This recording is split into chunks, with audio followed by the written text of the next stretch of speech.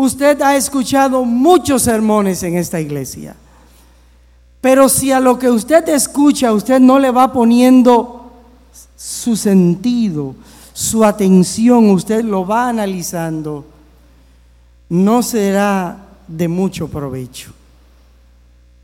Siempre que escuchamos un sermón, no solamente debemos escucharlo, sino debemos ir pensando, reflexionando sobre lo que se va predicando. Si nosotros partimos en esta mañana del libro de Génesis y usted comienza a leer el libro de Génesis en su capítulo 1, usted se dará cuenta que el libro de Génesis desde allí se establece cuál es el origen de todas las cosas y presenta a Dios como la causa de todo lo que vemos y de todas las cosas que estamos conscientes. ¿Cuál fue el contexto en el cual Dios colocó al hombre cuando Él lo hizo y lo puso y lo trajo a lo que Él había creado? Pues recuérdese que es el hombre la última creación de 6 días que Dios tuvo para crear todas las cosas. Allí Dios colocó al hombre. Y Génesis 1 nos habla de todo lo que Dios realizó antes de poner al hombre en la tierra. Posteriormente, en el avance de ampliar este conocimiento, en el verso 31 del capítulo 1 de Génesis, dice allí: y vio Dios que he aquí todo lo que Él había hecho era bueno en gran manera. Todo era bueno en gran manera. No solamente era bueno, era perfecto. Todo estaba funcionando a la perfección. Y cada persona y cada ser vivo hacía la función por medio del cual fue creado. El hombre, el ser humano, vivía allí. ¿Dónde lo puso Dios? Dice la Escritura: en el huerto del Edén. Dios lo puso allí. Y el hombre convivía allí en perfecto equilibrio con Dios, su creador. Hasta que el capítulo 3 de Génesis nos dice que el hombre tomó la actitud y la decisión de rebelarse contra Dios.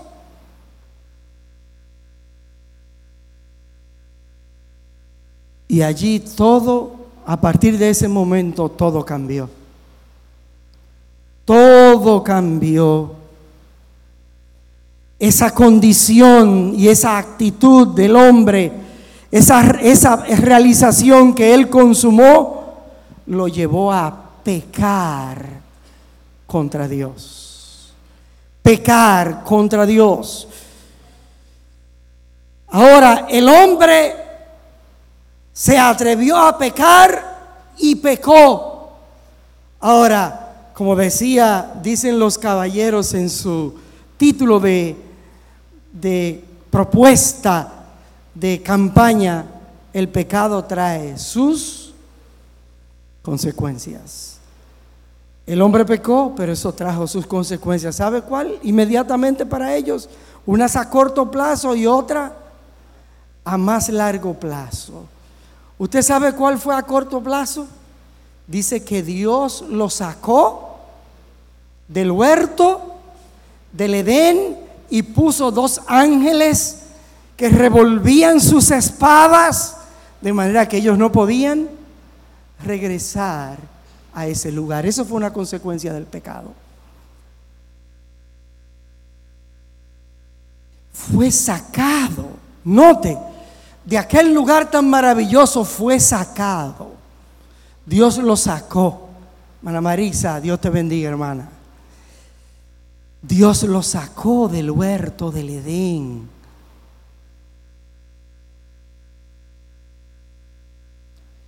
El hombre resquebrajó su lealtad a Dios. El hombre rompió de aquel estado de equilibrio espiritual con Dios. Rompimos con aquella realidad, con aquel equilibrio.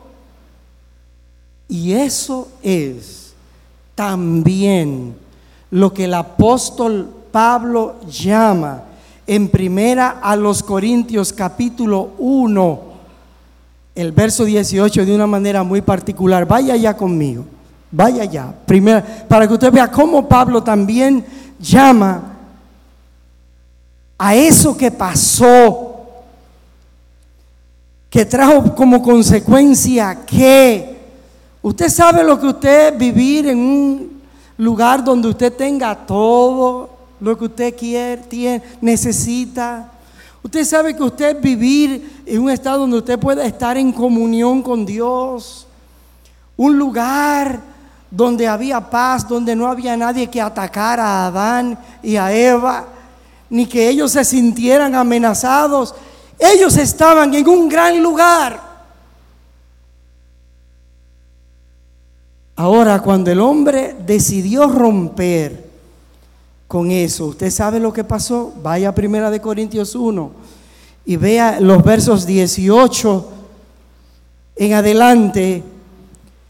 Dice: porque la palabra de la cruz es locura a los que se pierden, pero a los que se salvan, esto es a nosotros, es poder de Dios, pues está escrito: destruiré la sabiduría de los sabios y desecharé el entendimiento de los entendidos. ¿Dónde está el sabio? ¿Dónde está el escriba? ¿Dónde está el disputador de este siglo? ¿No ha enloquecido Dios la sabiduría del mundo? ¿Usted sabe cómo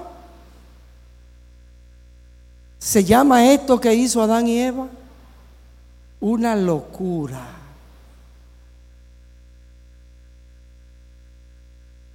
Que se ha ido transmitiendo de generación en generación. Y ya hemos llegado a un punto que el apóstol Pablo aquí en Primera de Corintios 1:18, ¿usted sabe cómo Pablo le llama? Que el mundo entero está enloquecido. Hay un enloquecimiento global.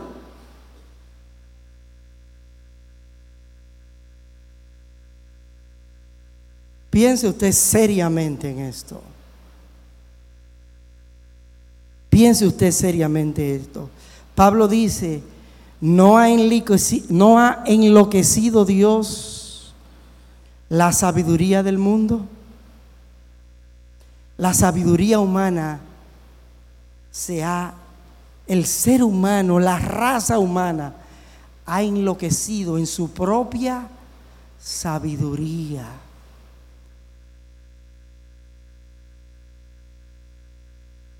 Hoy vivimos en una sociedad enferma de la locura. Y ella, ¿usted sabe lo que? Mire, yo estuve, y aquí los hermanos lo saben, yo estuve bregando en mi vida por 15 años aproximadamente con personas con problemas emocionales y psiquiátricos. Los hermanos lo saben. Hermanos, ¿usted sabe lo que pasa en la mente de una persona que está loca? Que él cree que no está loco y que los que están los locos son los otros.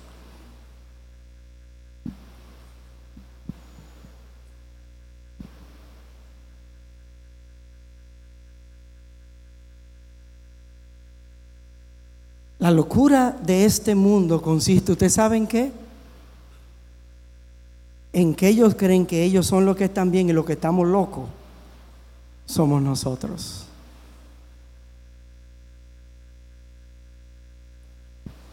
Dios ha enloquecido la sabiduría humana. Este sistema de cosas ha enloquecido, dice Dios en su palabra.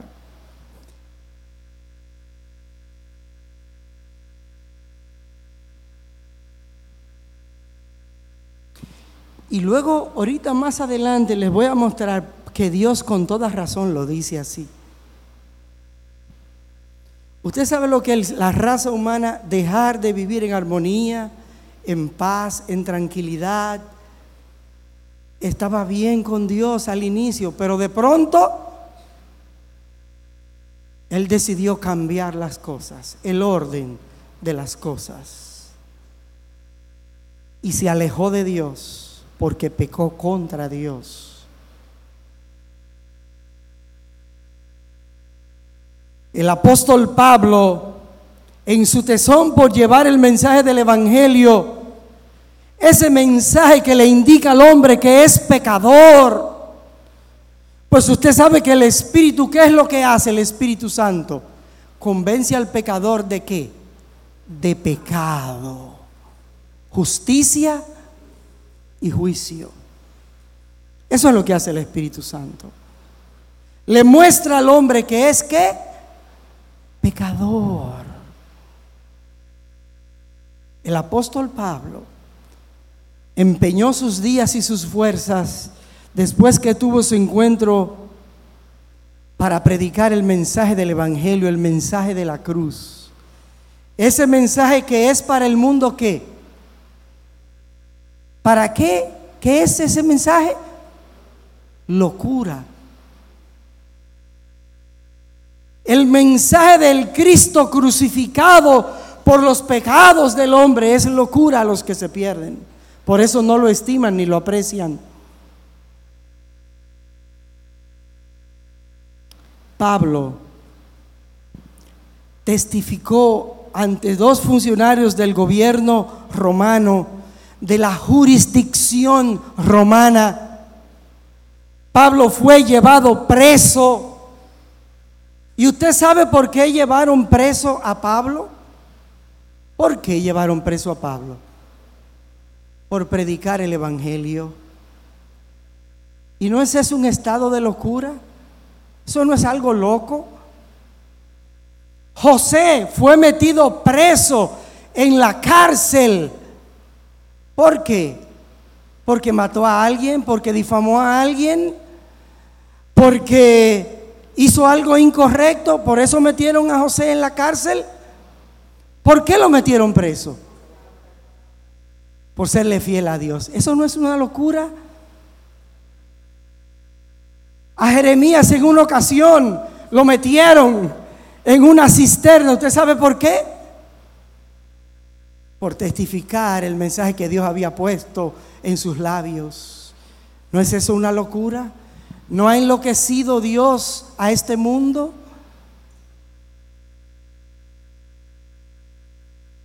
¿Cómo una persona puede ser denostado, denigrado, encarcelado? Esteban inclusive fue muerto. ¿Usted sabe por qué? Por hacer el bien, por hacer lo correcto, por predicar la palabra de Dios. Dios ha enloquecido a este mundo.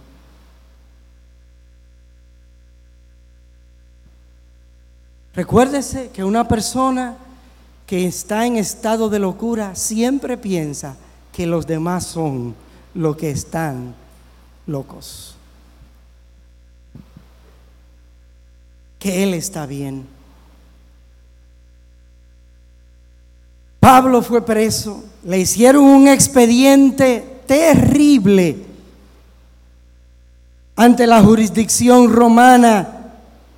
Su acusación: la predicación del Cristo crucificado y resucitado.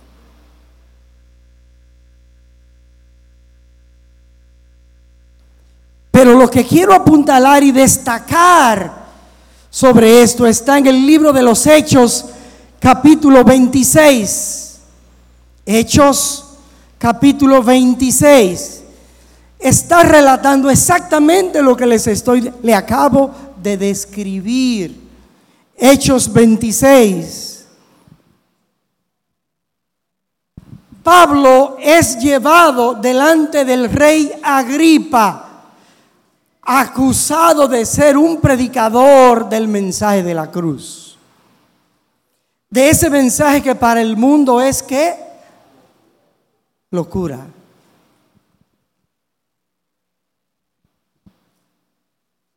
Fíjese que vamos a avanzar un poquito, vamos a avanzar. Fíjese en los versículos 2 a 6, en ese contexto que les he explicado.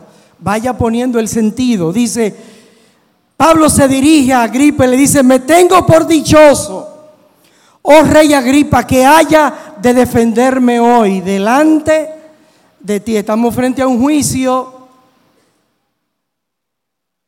Aquí tengo algunos hermanos que son abogados.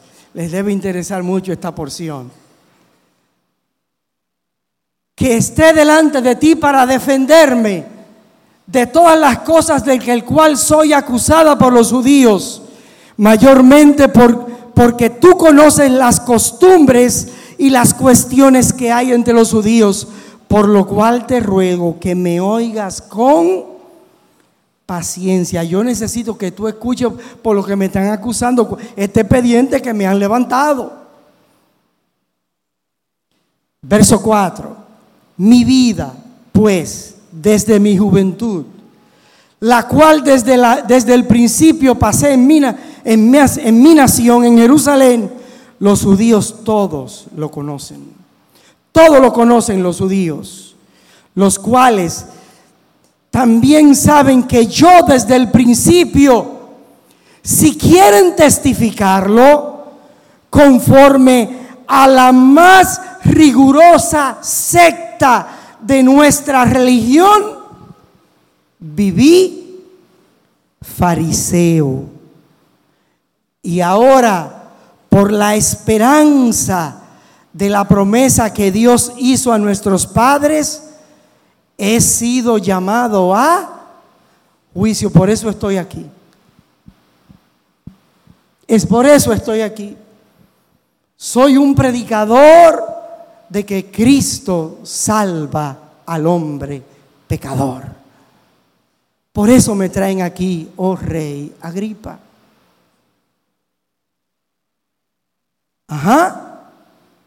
Ahora, inmediatamente después, yo no puedo leer el pasaje, pero inmediatamente después de esos versículos, él le comienza a testificar cómo Dios abrió los ojos de su entendimiento y cómo Dios se reveló para salvación en su vida y cómo Dios trajo cambio en su vida.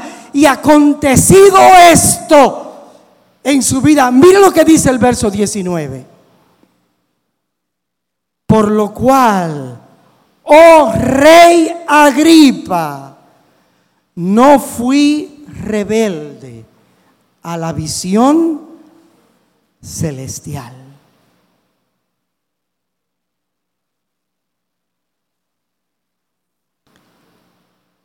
El Evangelio, cuando llega a la vida de una persona, por más desquiciada y más loco que haya vivido su vida, el Evangelio organiza su vida. El Evangelio cambia vidas. El Evangelio hace que vivamos en la cordura y en la sabiduría celestial. Por eso él dice: no fui rebelde a la visión celestial. El cristianismo, el Evangelio es una vida centrada en la vida de Cristo. Cada creyente está llamado a vivir la vida de Cristo en su propia vida.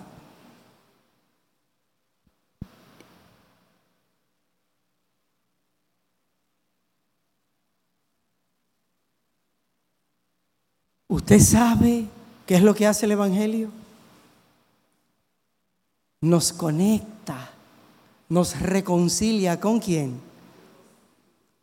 Porque vivías como un enemigo de Dios. Vivías haciendo todo lo que a ti te parecía. Vivías en un desorden espiritual. Y el Evangelio te conecta con Dios. Te devuelve a una realidad espiritual.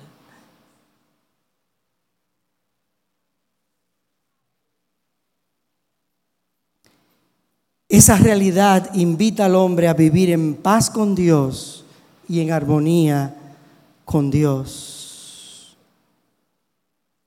Y vivir nuestra vida para Dios.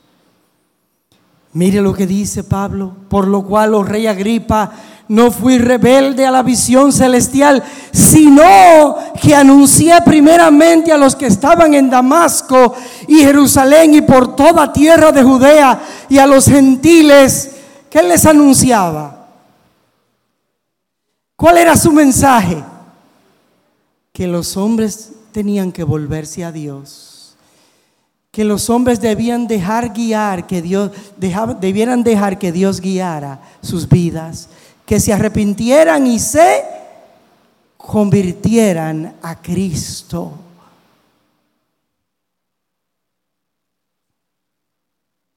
Dice, haciendo obras dignas de arrepentimiento.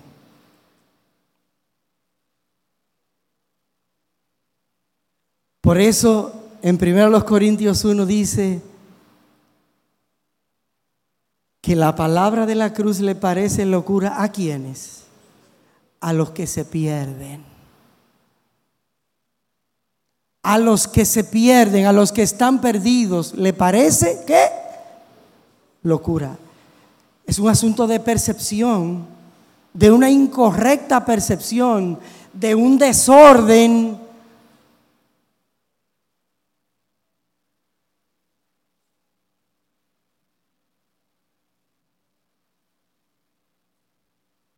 Pero ¿saben? Mira lo que dicen los versos 23 a 25 del mismo capítulo. Pero el Cristo que había, recuérdese, Pablo está delante del gobernador, que el Cristo había padecido y ser el primero de la resurrección de los muertos para anunciar luz al pueblo y a los gentiles, diciendo él estas cosas en su defensa. Festo a gran voz dijo: estás loco. Pablo, estás loco. Las muchas letras te vuelven loco. ¿Cuál usted cree que estaba más loco de los dos? ¿Festo o Pablo? Yo le dije, los que andan en la locura de este mundo se creen que ellos son los que están bien y que nosotros estamos mal.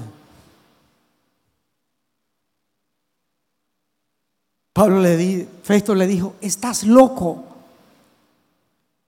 Porque Pablo predicaba al Cristo que murió por los pecados de los hombres y que resucitó al tercer día.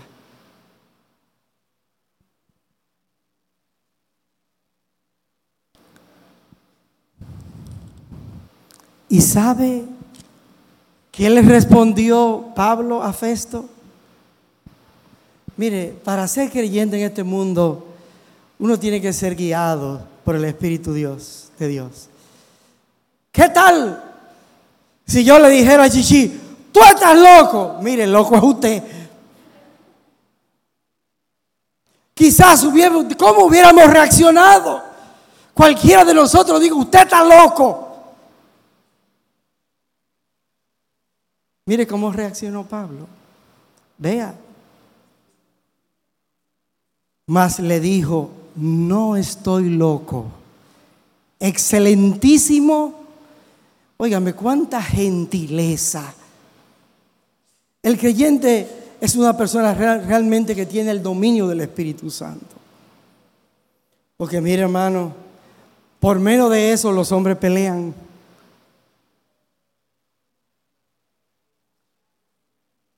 Mire, excelentísimo gobernante, no estoy loco, sino que hablo palabras de verdad y de cordura.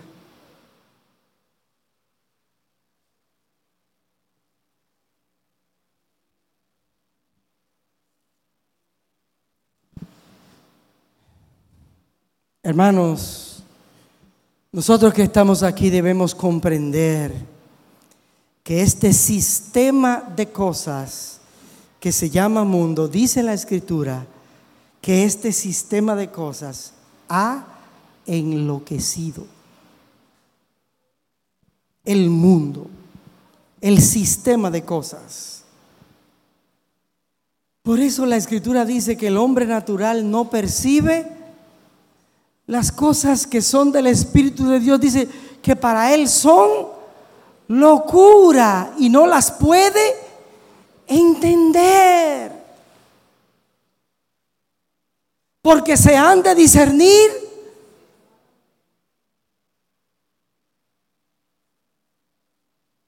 el mensaje de la cruz. Es locura a los que se pierden. Pero usted sabe ¿qué le dijeron al Señor Jesús?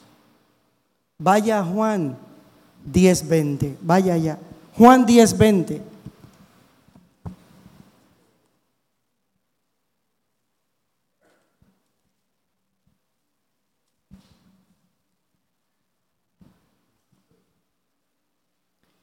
Muchos de ellos decían: demonio tiene y está fuera de sí. ¿Por qué le oís? Eso dijeron de Cristo. Usted sabe cuando una persona está fuera de sí. Cuando una persona está fuera de sí, ¿usted sabe cómo le llaman? Que ha perdido la razón. ¿Usted sabe que eso a Cristo se lo dijeron? ¿Quiénes se lo dijeron? ¿Quién le dijeron eso a Cristo? Los fariseos y la clase de aquel tiempo. ¿Usted se recuerda cuando el hijo pródigo se fue a la provincia apartada, que vivió su vida desordenada y en su locura? ¿Usted sabe cuándo cambia el relato del hijo pródigo? Cuando la Escritura dice que volviendo en sí dijo: me levantaré e iré a mi padre. Cuando él estaba en toda su vida llevándose el mundo por delante, usando su dinero para el goce carnal, temporal, darle gusto a su carne. ¿Usted sabe lo que Dios dice en su palabra? Que ese muchacho estaba fuera de sí. ¿Cómo estaba?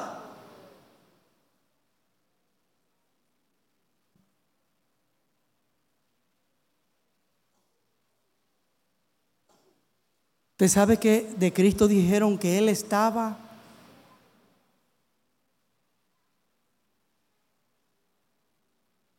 Eso dijeron de Jesús. Ahora, la pregunta es: ¿quién era el loco?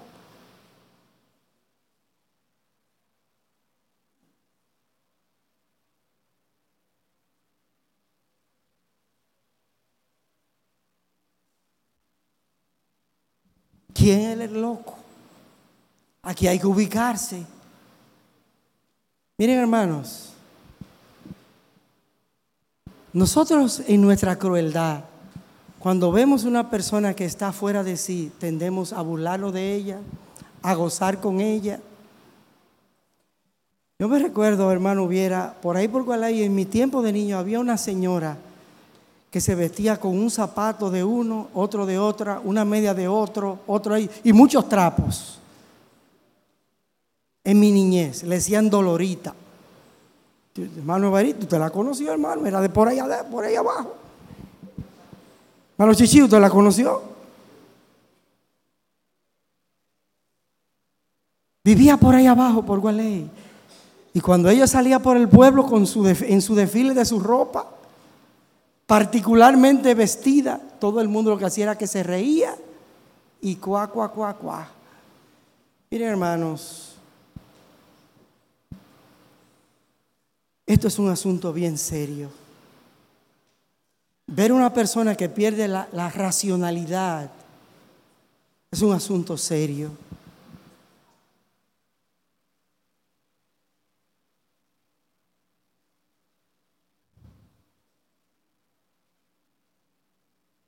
A Cristo, por Él predicar, por Él tener una misión, este mundo, ¿usted sabe cómo dijo que Cristo estaba?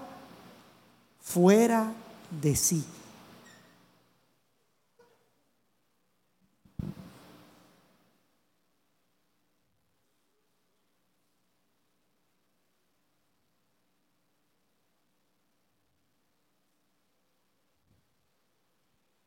La misión de Cristo no fue entendida por aquellos, ni hoy sigue siendo entendida.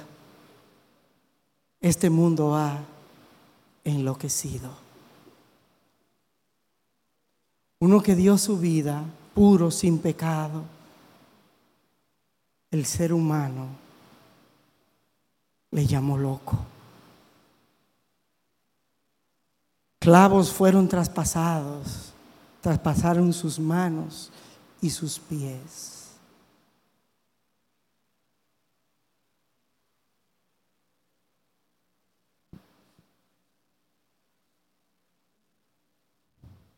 Hermanos, hoy hay un gran desequilibrio y desconexión acerca de la visión celestial. Por eso Pablo le dice: no fui rebelde, entendí, comprendí el mensaje. El hombre hoy se descompone y se desintegra practicando el pecado. El apóstol Pablo en Romanos dice: cambiaron la verdad de Dios por la mentira, y su necio corazón fue entenebrecido. Cambiaron, subvirtieron el orden. Hay un desorden en el pensamiento y en la práctica de la vida mundanal. Cambiaron.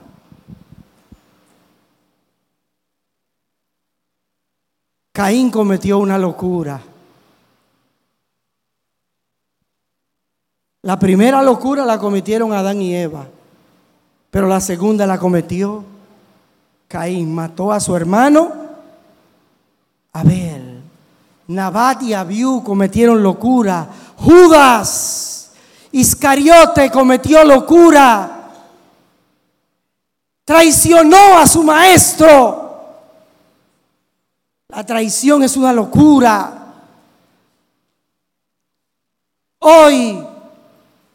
Hoy, domésticamente, hoy se nos dicen, en esta semana escuché un día muy particular de que el día de salir del closet. Hermano, eso es una locura. Eso es para justificar el homosexualismo. Eso es una locura. Cambiaron el uso natural, dice la Escritura, y subvirtieron. Eso es una locura. La ideología de género, el aborto. No, Joel, no le llame aborto. Se llama la interrupción del embarazo. Mire qué bonito lo pone, hermano Joel. Pero si es interrupción, quiere decir que tú lo vas a enchuflar otra vez, lo vas a conectar. Entonces no me venga a mí con temas y cosas ahí.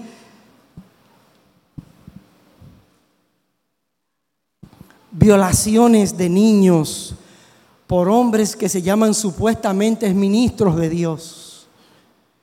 Eso es locura. Por eso es que los curas están en eso. Los curas hoy están en eso. Porque eso es locura.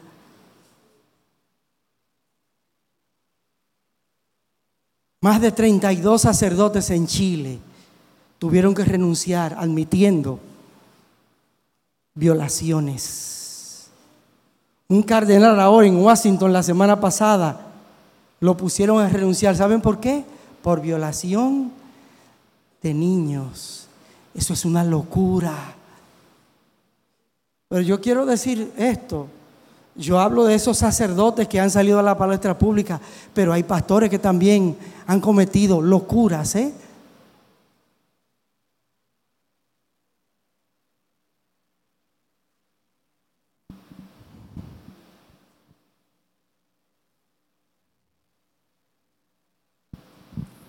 Hay un gran clima de desconfianza en el mundo por la locura.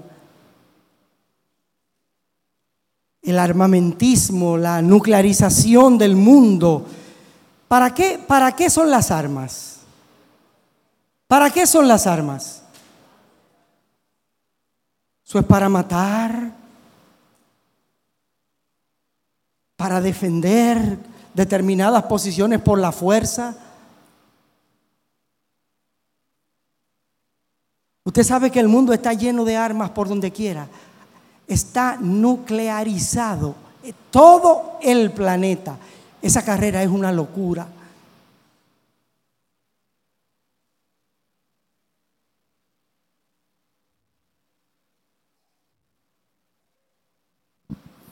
Locura porque se gastan millones, millones, millones y millones, y sin embargo hay hambre en la tierra.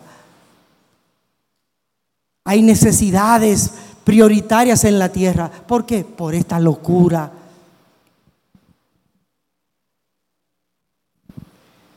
El narcotráfico es una expresión máxima de crueldad y de sadismo.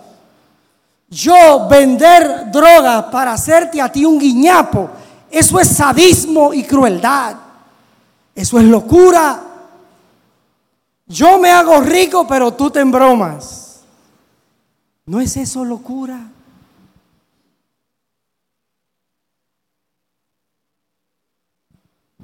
El crimen organizado asociado a la peor barbarie, eso es locura.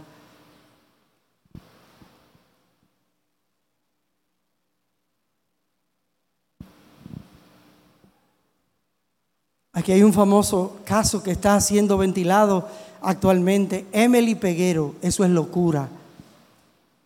Eso es locura.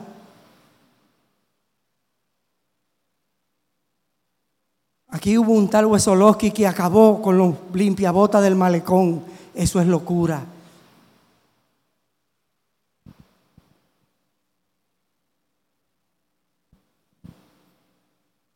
Aquí ahora mismo en República Dominicana hay un señor de origen marroquí que es un asesino que ha matado a más de 50 personas en Europa y lo andan buscando aquí en la República Dominicana.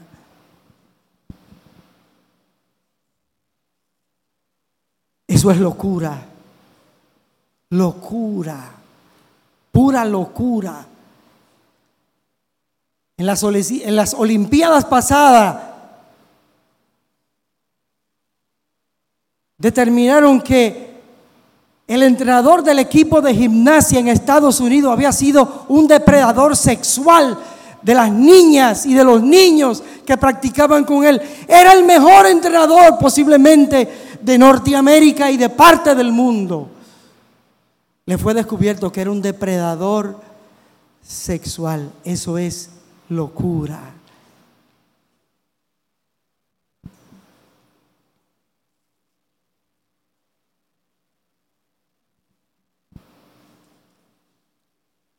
Hermanos queridos,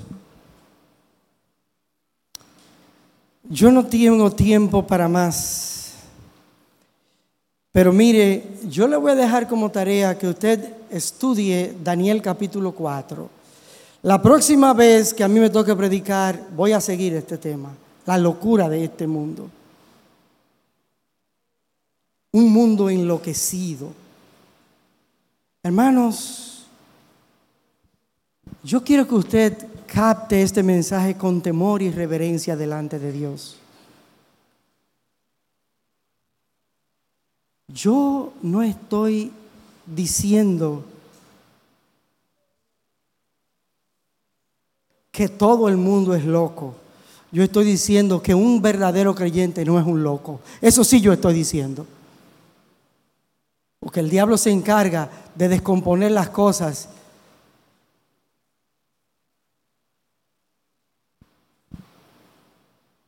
El diablo le gusta desvirtuar las cosas, torcer las cosas. Lo que estoy diciendo es que un verdadero hijo de Dios es una persona bien cuerda. Solamente le voy a dar un texto más porque necesito darle una conclusión a este tema. Vaya a Proverbios 8:12.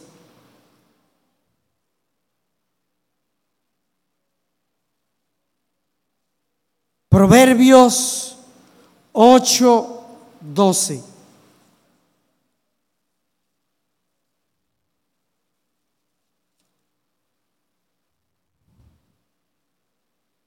Y yo, la sabiduría, habito con la cordura y hallo la ciencia de los consejos. Un sabio, una persona sabia, ¿con qué cohabita? Con la cordura. Creyente está llamado a ser una persona cuerda. Cuerda. Y dice la Escritura, cada uno piense de sí con cordura. Una persona cuerda es una persona sensata,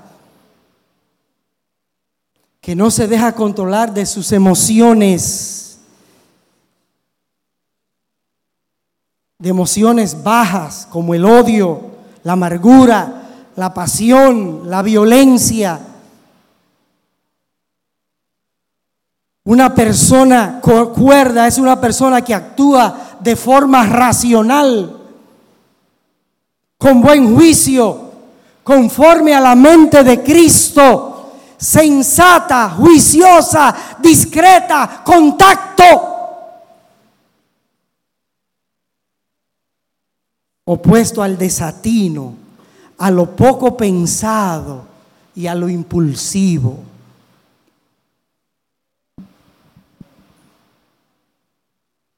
Hermanos, vivimos en un mundo enloquecido.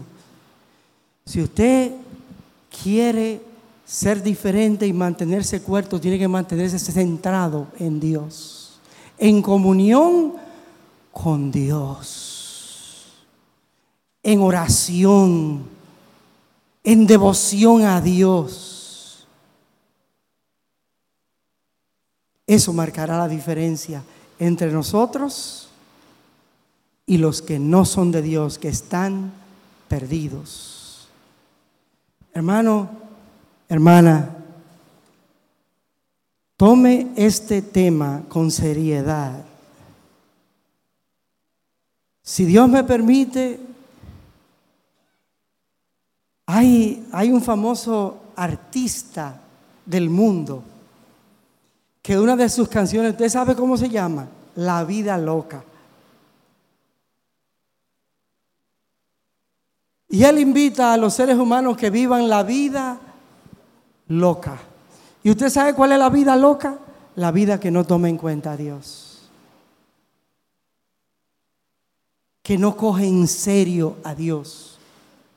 Hermano, coja a Dios en serio en su vida.